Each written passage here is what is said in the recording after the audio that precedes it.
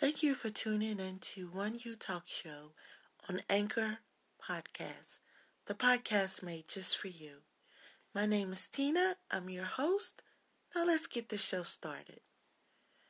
Today, I would like to talk about removing toxic people and toxic situations from your life. Too many of us are giving our time and energy to toxic situations that serve no purpose in our lives. I mean, well, as it goes, you can learn from anything. So even toxic situations are learning experiences. But some experiences, let's face it, we really don't need to have. If you see that a situation is going nowhere, it makes you feel bad about yourself. It makes you feel depressed. It has you downing yourself. It just drains you and leaves you void of energy. Or even if it isn't a situation, if it's a person that make you feel that way, stop it. Stop giving your energy to it. Stop allowing these energy vampires to ruin your life, to steal precious time from your life, to leave scars and wounds on you that will hold you back from being happy in another situation or with other people. Toxic people and toxic situations are not worth it. Let it go. Learn to know your value and your worth, to demand it, to take it at all cost.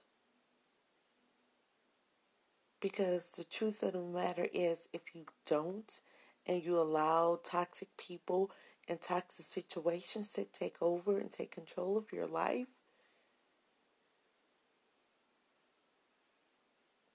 you will be miserable. You will spend your days and night crying and wondering why you're not good enough and why did they leave you, or what could you have done to make them stay. There is nothing you can do for a toxic person or a toxic situation.